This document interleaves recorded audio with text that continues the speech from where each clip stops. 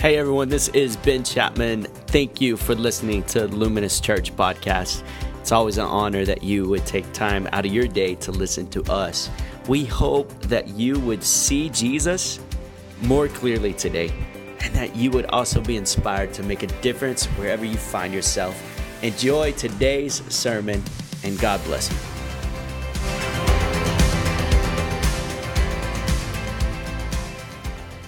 Well, good morning once again. You are in for a treat this morning, and I am so excited because I want to celebrate real quickly. I was just thinking about God's faithfulness. Brandy and I, we were able to close on our house this past Friday, which is awesome.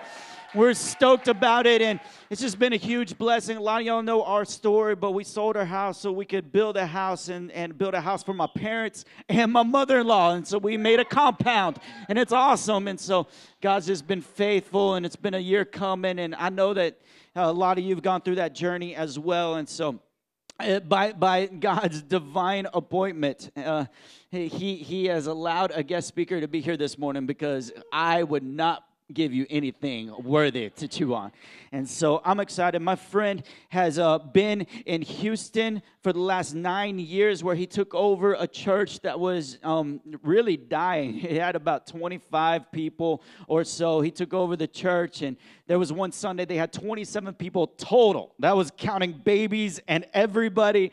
And this man is faithful, and he's disciplined, and he knows that the gospel is not just a one-time occurrence, but it happens week in and week out, and he's incredible. So would you stand on your feet and help me welcome Chris Pate from Houston, Texas, City Life Church.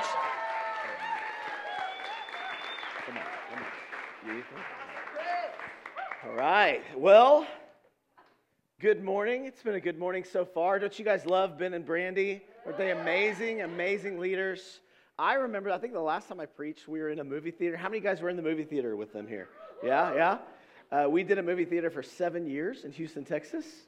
Micah and Carly McCoy, friends of ours, they drove in and they were helping us, playing electric guitar, helping with kids. So we know the theater life, the setup, the teardown. We had many people. We were on the 4th floor of a theater. We had many times where all of our equipment was stuck on an elevator, and our volunteers for roughly 2 hours.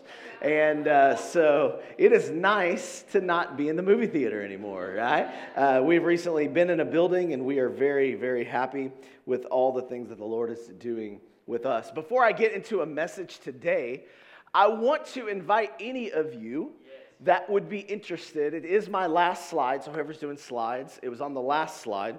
But we have an Israel tour that we do. One of our elders in Houston, his name is G. Yoon. He does, and he hosts Israel tours. And what this is not just to go and hang out and sightsee. It is a biblical study tour. And we wanted to invite Luminous Church to come alongside with us February 10th through the 9th. Anybody that could do it. It's roughly about 10 days. So you're looking at anywhere from $2,600 to $3,000, and that covers everything except for your flight. So whatever you could do. I've gotten a flight to Israel for $700, believe it or not, all the way to much more. So that's roughly, you'll be getting more information from Pastor Ben, but he specifically asked me to put this in front of you guys. I've been to Israel now 5 years. 5 times for the past 7 years, actually. And so it is just a life-changing experience, and really seeing the story of God unfold in the land. They call it the fifth gospel for a reason. So it's an awesome opportunity to hang out and get to know. We've gone with Mid-Cities the past couple of years as well, if you are familiar with our Every Nation Church in Midland. And it's just such an awesome opportunity. So we want to invite you and cordially invite you now. Start thinking about it, planning. Talk to Ben as we continue to get you more information. But it is an amazing thing. And seeing, as I said, the story of God, when you're standing there where Jesus is pointing to things, you know exactly what it's talking about. And we just go straight through the Word. It's awesome. Speaking of story, I want to talk about story today, because as a guy that led a church in a movie theater, you guys are in a movie theater. How many of you guys have seen all the Avengers now, where we're all into the movies? I think our family's going to go see Toy Story 4 sometime while we're here. We love movies. I mean, we love movies. I love movies so much, right? We had a church there, and I remember when they were showing some horror film, and that's where our kids were meeting. And the movie started before church was over, and we're escorting the kids out. Don't look at the previews. Get out of here. Because we don't want them to see that story. How many of you guys know we are in a culture that loves story? We live our life on story. We can't wait. What's the next thing going to happen with the Avengers? Or how's Thanos going to die? Or now what is the next thing? Like, that's an awesome story. I love it. And they're all the same, right?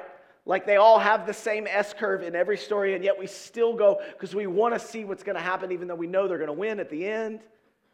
We love story. Our whole life is built around story. We Netflix and we binge and we have to have more. And now they're going to come out with a new Disney type Netflix, right? And they've got the Hulu and they've got Amazon Prime. There's every kind of thing just for you to dive into more and more story. We love the context of story.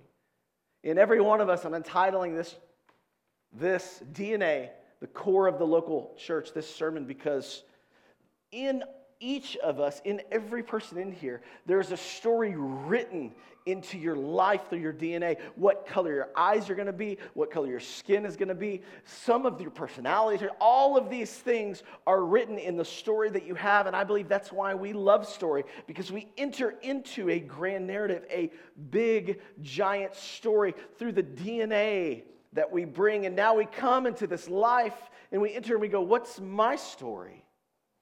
And yet we have all of these stories that we're trying to believe. And we don't know which one to believe. There's a story about Christianity. In fact, I found recently the Barna Group and the creators of the Alpha Course did a study and said this: nearly half, so 47%, of practicing Christian millennials or churchgoers who considered religion an important part of their lives, they believe, 47% of church-going millennials believe that evangelism is wrong. Specifically, they say it's wrong to share one's personal beliefs with someone of a different faith in hopes that they will one day share the same faith.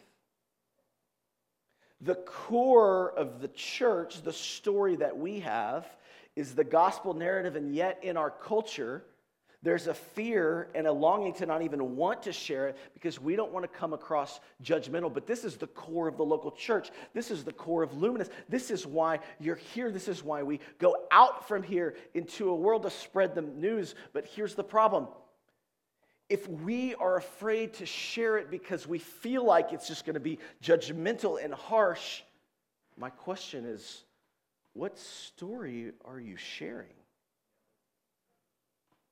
What story are you living? What story have you believed? In 2016, there was a protest in my city, Houston, Texas. And it was a protest that started through Facebook and aroused all sorts of people that then went out on Travis Street, which happened to be, you can see the picture here, which happened to be right next to one of our elders. His home is up on the 8th floor, right behind where this guy's holding the flag, 8th floor. And through Facebook, they gathered a lot of people to have an anti-Muslim protest because across the street is a mosque. Well, anti-Muslim people heard about this rally and this protest, so they rallied their own people, and they had much, much more on the other side. So you're looking across the other side. And they're rallying their people and yelling horrible things back at them, while these white supremacist, racist people are yelling back at them, and it became a big story. What's interesting, Houston Chronicle picked it up, and as they were there, each protester or group, the anti-protester, the counter-protester, each one was looking for the lead who actually started this thing. And here's a quote from the article. Separated by Travis Street and Houston police, the two groups shouted at each other. The pro-Islamic center counter-protesters had a loudspeaker and were able to drown out the other side. Neither realized that none of the organizers of both events were even there. That's because they were both thousands of miles away in St. Petersburg, Russia at the time. You have a group, this came out 2 years later, 2018, they found out all of these different stories being told into our nation from Russian trolls in order to propagate and start more and more division. Now, Russia did not start our divide, our misogynistic culture, or a racist culture. They did not start that, but they merely just used that to create a story and a propaganda in order to fuel the fire within us.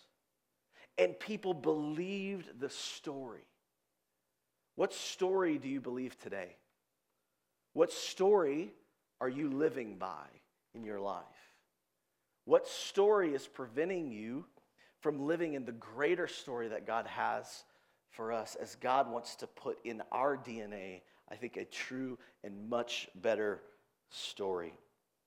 This started even from the beginning. If you think of Genesis chapter 3, if you're familiar with the scripture, you know Adam and Eve, and then there's this snake who we know is the Satan. And the Satan did not come with hard warfare. He didn't come to Eve with a stick.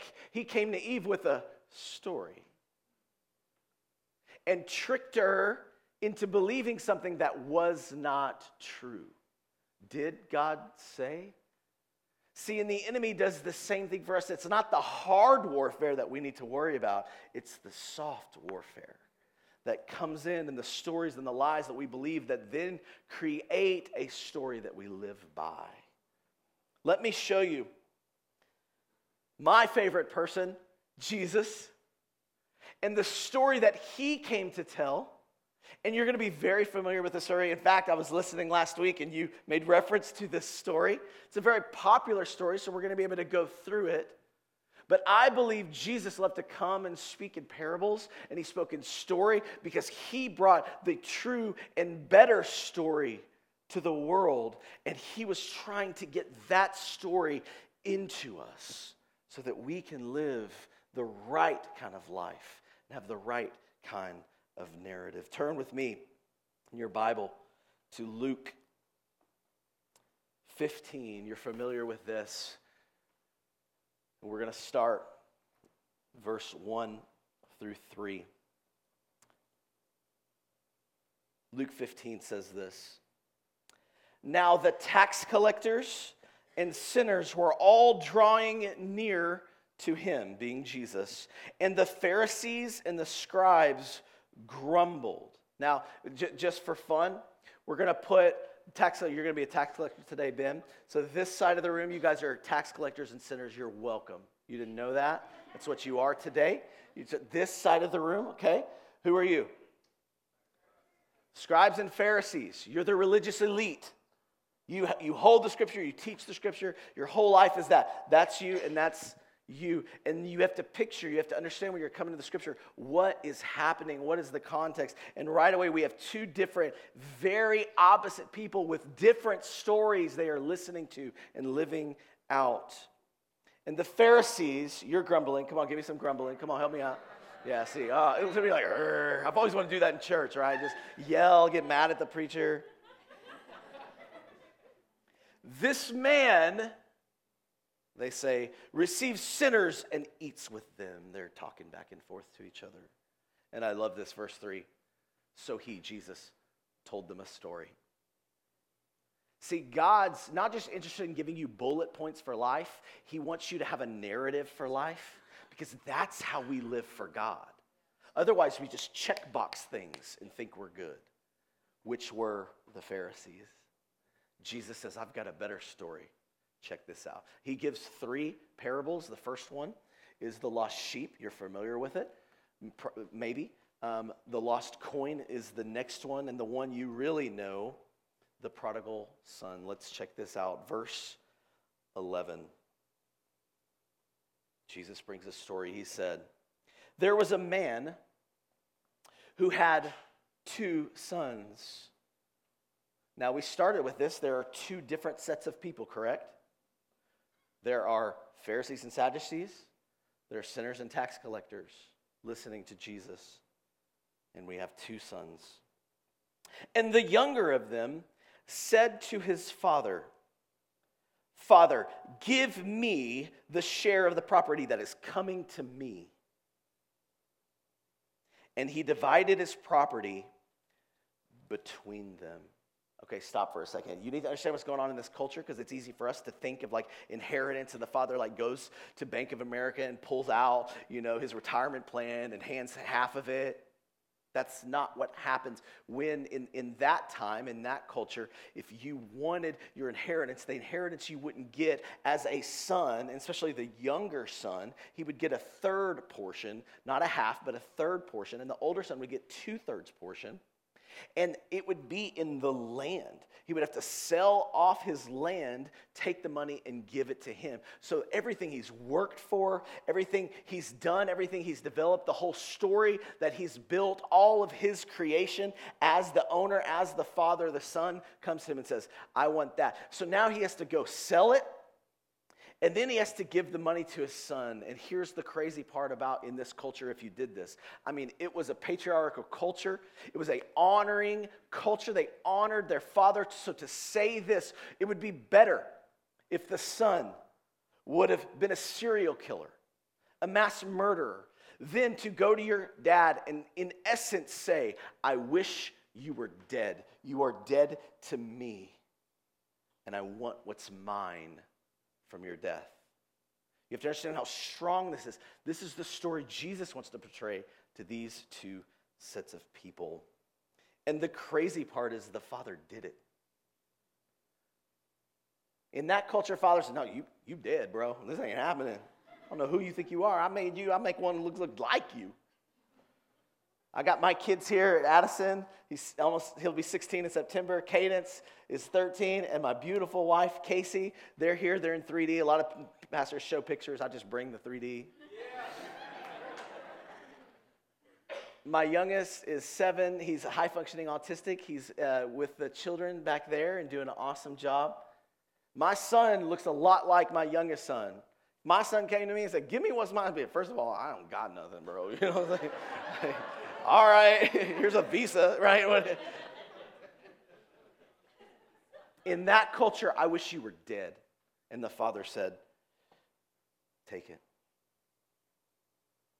And he divided his property between them. Verse 13. Now, many days later, the younger son gathered all he had, right? Many days, because it would take a while to get it, and took a journey into a far country. And there he squandered his property in reckless living. And when he had spent everything, a severe famine arose in that country, and he began to be in need. Verse 15. So he went and hired himself out to the citizens of that country and sent him into his fields to feed pigs. So first of all, he becomes a pig farmer, shepherd, which means he was in a Gentile area because you would not be having pigs in a Jewish area. He's sent off. He's way out of his homeland. And listen, everything breaks down.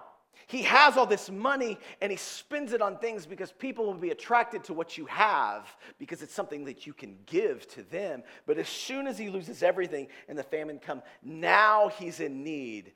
And look what it says. He gets to the point to where he's lost everything and he goes, okay, what am I going to do? How am I going to get out of this? Well, I'm just going to pull myself up by my bootstraps and I'm going to go get a job because I can do this. I can work this back. And yet we see he's out on the opposite story of where he grew up in a Gentile area with pigs. And he still hasn't come to the end of himself. The Father often lets you go until you get to the end of yourself. But he's not there yet. Look at this. Even with losing everything, he's not there yet. I could still do it. I can get a job. Verse 16. And he was longing to be fed with the pods the pigs ate. And look at this. And no one gave him anything. Listen, that's rock bottom. When you've got the stuff, people want to know you. You've got all this money, you've got all these things. Who are you? When you lose it all, you hit rock bottom. Okay, well, I can do it. I read a good self-help book. I got this. Come on, Tony Robbins. He just said, I'm really good. Every day's Friday. Let's go. He doesn't hit rock bottom where he's longing to even eat what the pigs are eating until no one gave him anything. This is relational depravity. He lost everyone now. He lost people. He lost relationship. He lost community. And he's at rock bottom. So what happens? Verse 17. But when he came to himself, it took that. Who am I? Because I don't have people telling me I'm something. I don't have anybody anymore. Who am I? He came to himself. He said, how many of my father's hired servants have more than enough bread, but I perish here with hunger? All of a sudden he goes, maybe my father's not so bad. Maybe. Me wanting to experience my freedom because I was just bound by what my father wanted. Now that I have, maybe, man, he's taking care of people. And I'm working with this guy, and he won't even give me the food that the pigs have. So he comes to his senses. He says this, I will arise and go to my father. And I will say to him, Father, watch this. He starts going through it. And pay attention. Father, I have sinned against heaven, against God, not just you, but I recognize against heaven and before you. Understand, when you sin against your brother, your father, your neighbor, you are sinning against heaven as well in the created order. He says this, I am no longer worthy to be called your son. Treat me as one of your hired servants. So what is he doing? He's doing what we all do, and he's rehearsing what he's going to say when he gets to his father. Because he could show up and his father says, kill him. What are you doing here? His brother might say, no. So he's rehearsing just like you and I do. Pastors do this often. Ben probably did it this morning because we about once a week have to have a hard conversation, don't we? And you're in the shower like, scrubbing, and you're thinking, okay, this is what I'm going to say. This is probably what they're going to say. This is what I'm going to say. And I'm rehearsing. This is how I'm going to say. Ooh, don't say that, crew. Ooh, calm down. Like, you have to rehearse it. This is what I'm going to say because this is life or death. I need to know what I'm going to say. No longer worthy to be called your son. Treat me as one of your hired servants. Here we go. Verse 20. And he arose and came to his father. He headed back in the direction of the father. But while he was still a long way off, his father saw him and felt compassion. Right? His father's working in the field or hanging out at the house, and he sees him coming. In other words, he's been looking, he's been waiting, he's been longing. And his father, it says, ran and embraced and kissed him. You understand, in this culture, fathers don't run, right? You're going to expose yourself if you run because you've got these, right? Woo! Like, all right, Dad. He embraced him. He kissed him. And watch this. Look what he rehearsed. Remember, he rehearsed. And son said to him, Father, I have sinned against heaven and before you. I am no longer worthy to be called your son. What was the rest of it? Do you remember? Treat me as one of your slaves. Did he get to it? No. Father's not even listening because it's not about a perfect prayer with this father. It's about the direction of the person. It's not about the perfect point and the perfect way to say something because repentance and going to God, God's not interested in you just going to him to get to your destination, but he's just interested in your direction headed towards him. And you see the father cut him off. I don't even want to hear the rest of it. Look what he does. But the father said to his servants, not even talking to him, servants, bring quickly the best robe, identity, a new identity, and put it on him, and put a ring on his hand, royalty, sonship, and shoes on his feet, comfort. And bring the fatted calf and kill it, and let us eat and celebrate. For this my son was dead and is alive. He was lost and is found. And they began to celebrate. Great story, right? Powerful story.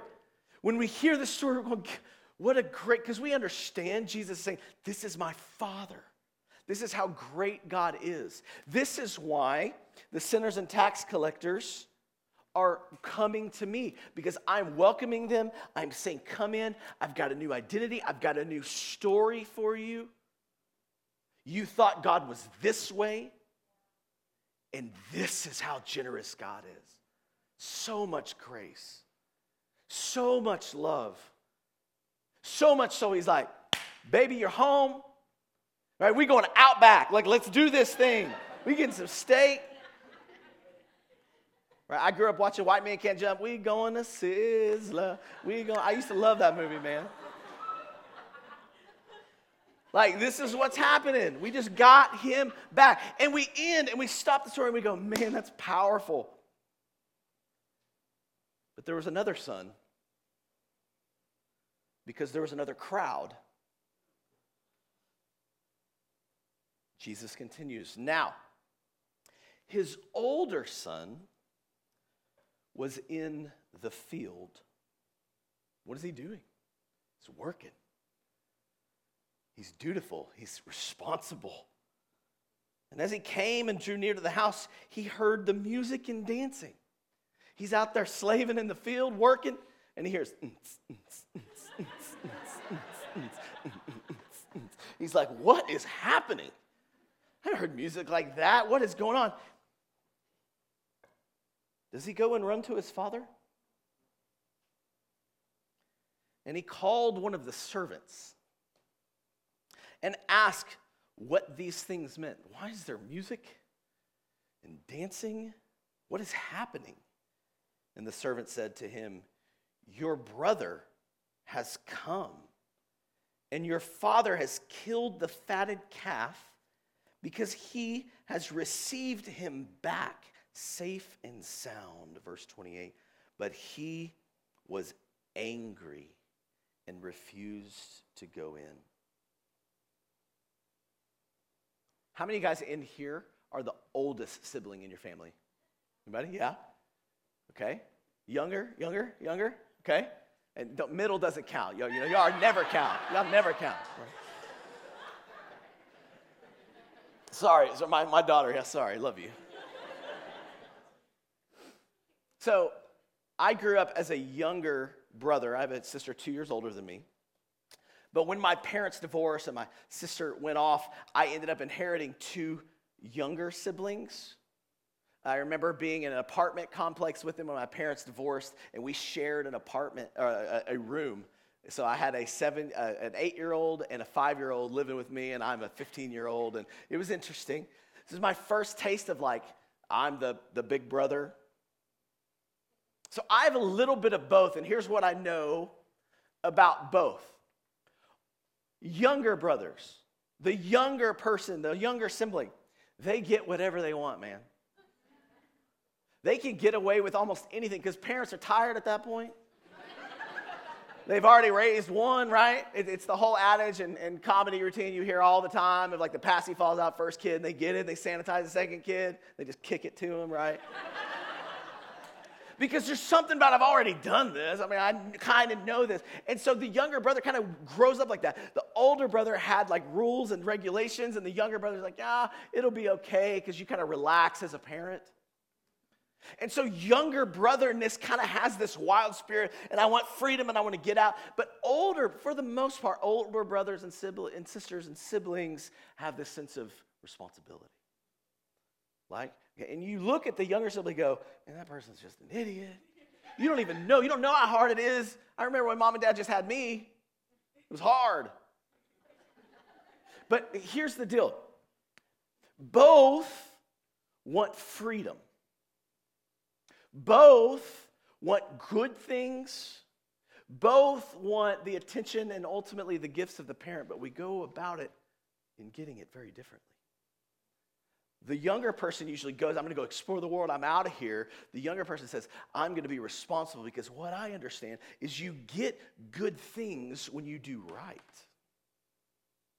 See, I'm going to be responsible and I'm going to do really right, and then I'm going to earn it and I should get it and it's mine and that's what I'm after. Yet younger often say, well, I can't get it here, so I got to go out and get it. And older brothers go, yeah, but you know how dumb that is? You're going to go wild, you're going to end up in prison, then you're going to be stuck. Why don't you just obey and do right, and then you'll get good things? This is the dutiful older brother who was angry with the father.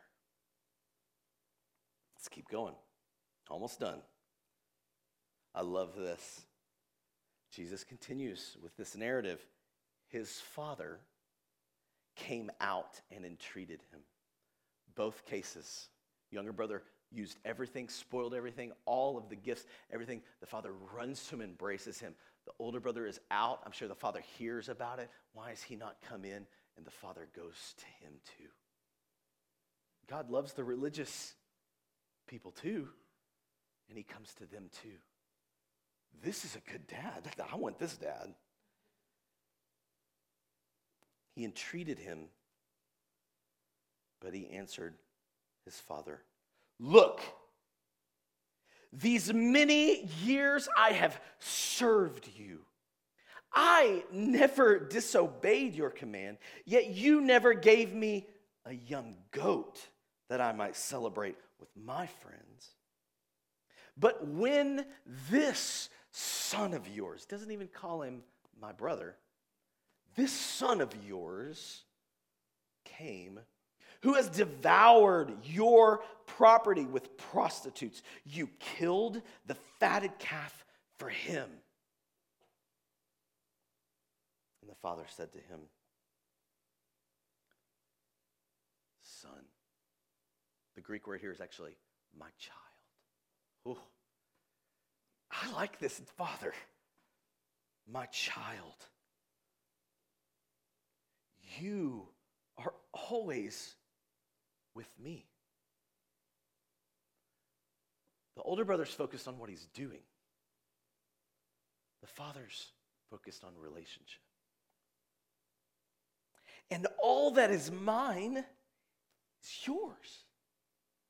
Now, this is literal because this is what's called a primogenital culture. And so within this type of culture, you have the firstborn that would get that 2/3 inheritance, and the younger would get the third. He's already given the third, but now when he comes back, now it has to be split again. So who loses? The older brother. That's his inheritance. That's his land. He is the one writing the checks while his dad is partying. This is why he's angry, and this is why he says, "It's mine is yours."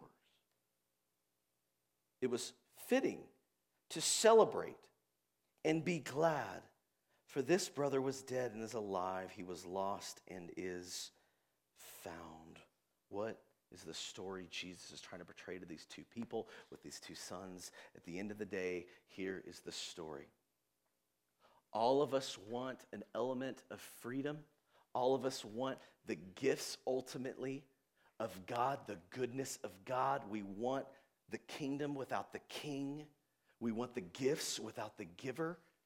We just go about it in different ways. The younger brother says, I'm going to go out and get it this way. I'm going to give it now, and I'm going to go and do whatever I want with it. And the older brother says, no, I'm going to do right, because then I will deserve it. He will earn it. He will have to have it because the father will have to give it to him. And both of them, even though they did it in dramatically different ways, were after the heart of the father. They were after the gifts of the father. They were after his stuff. So the father says, he took my stuff and left, but came back for a relationship. You worked for my stuff, but won't come in. He left and had to become a slave as a pig farmer before he came back. You are outside. He calls himself, I'm slaving. He was trying to get back to be a son, even just wanted to come back to be a slave. You already feel like a slave. He wanted my stuff, and you just did good to get my stuff. And Jesus drops the mic. The story ends there. And we're going, wait, what else? And that's the point. They were grumbling because Jesus is inviting sinners and tax collectors. How dare he?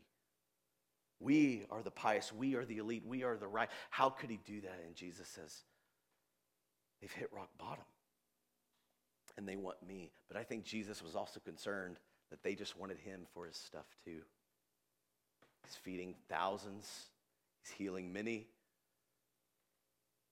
And yet he knew the religious elite were just doing right in order to get good things from God. You ever have this happen where something really bad happens in your life and you don't understand why? You're sitting there going, God, man, I'm praying, I'm believing. Man, I even fasted like a whole meal. Dude, I got the Chick-fil-A salad. Like, you see this? Why is this happening to me? And you start shifting your direction away from God. Well, I guess I just got to figure it out myself. Maybe I'm just doing something wrong. And at the end of the day, God's going, are you doing that for me or for you? Are you trying to earn my love? It's already yours.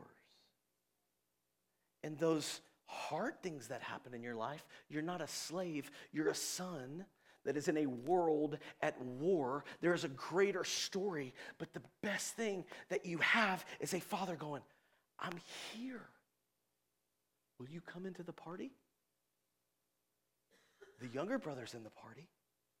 The servants are in the party. The older son, question mark. It ends there. And I think he's posturing himself, looking at the tax collectors and sinners and saying, come in.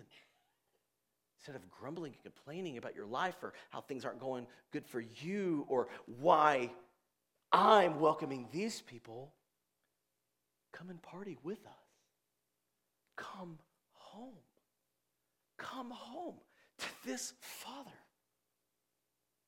And Jesus leaves it like this going, you're an older brother who's standing outside mad and pouting because you don't want the Father, you want his stuff. And the most beautiful part about this story is the gospel narrative. Jesus is called the Son of God. He is the greater, older brother, the only begotten Son that saw our desperate state in the world where we have all gone astray from God and left him. And he decided to leave heaven and the comforts and the riches of heaven to come here, be born a slave of a kingdom, understand agony, hunger, pain, ultimately dying naked on a cross. Why? As a better older brother that said, you know what? I will sacrifice my inheritance and my portion so that the younger brothers can come into the Father's house. Jesus is looking at the older brothers and say, I know you won't do it. I will. Because I, even in the midst of pain and agony, I only do what I see my Father doing. I'm passionate about my relationship with my Father. I'm not interested in just the worldly goods and gifts that God has to bring me. I'm interested in him. And my direction faces him. And his direction always faces me. This is a powerful story.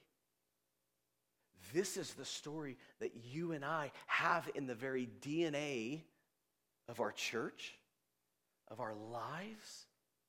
This is not a judgmental story, but ends with, want to come party? You want to be with this kind of Father? See, as long as you pursue other things, you're going to get to the end of yourself, and all you have to offer is yourself. And if you're looking to serve God just so you can kind of get the point system and so that God will bless you, you're missing the point too. The greater story that we have is this gospel narrative that points us to Jesus. And we go, wow, what a Father. Thankful for an older brother that would sacrifice for me. This is the narrative that we have to share with our culture. This is the narrative that we embrace, that we, just like Christ, is full of grace and truth. This is the greater story that we have to share to a world that just hears judgmental, and Christians just telling me to do good, and y'all sound like you're just saying, do this, do this, do this. That is not our narrative. Our narrative is, it's been done. He's done it. Wow. We get to the end of ourselves and go, what must I do to be saved? And you go, look at him. I say this all the time in my church. On Judgment Day, you're going to stand there. And maybe if it's asked, why do you deserve to come into heaven?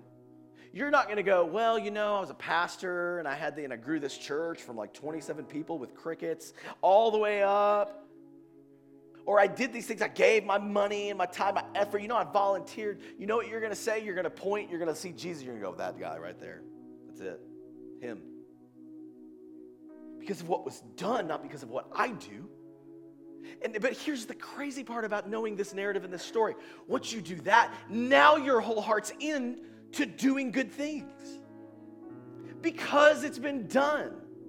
Not in order to earn. It's a beautiful story that we're not sharing very well in our culture. And maybe it's because we don't know it. Maybe we have Russian trolls in our head that are telling us different stories. Maybe we have fake news in our life and it's telling us different stories. Maybe we're believing the wrong message of Christianity. And Jesus comes in and says, here's your story. Now go. Go tell everybody else about how to get into this celebration. We're going to worship. As we close, I want to invite you to stand to your feet as we start to worship. And I want to ask you, with your head bowed and your eyes closed,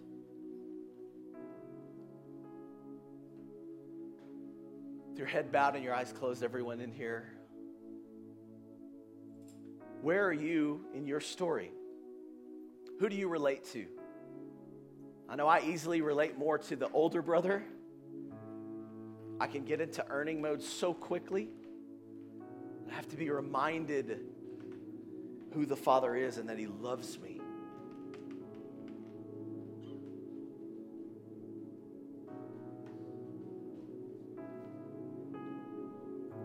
My question to you this morning as we close and begin to worship is, what story are you living in? And whichever story, here's the question. Have you come to the party? Is there joy in celebrating the life that God has given you? Is there joy in the Father basking in His love and relationship? With your head bowed and your eyes closed, if you're in here and you say, you know what? And I'm that older brother. I feel like I've just been going and going. I don't sense the love of God. I don't feel like I'm doing it for love. I'm just doing it. I'm in duty mode. Everybody in here with your head bowed and your eyes closed. If you're saying, that's me, I struggle with the love of God, man, I'm just going after it. Raise your hand real high. Come on, don't be afraid. Thank you. Thank you. Thank you. Hands all up. That's me. I'm struggling because I'm working. I'm toiling. God, I pray for those with their hands up, with their hearts open to you, God, that you will flood your love all over them, God, that they will not see themselves as slaves, but as sons and daughters of an amazing, gracious God.